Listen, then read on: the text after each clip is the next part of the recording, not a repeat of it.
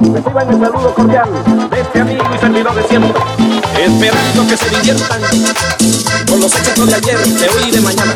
¿Y a dónde están las mujeres?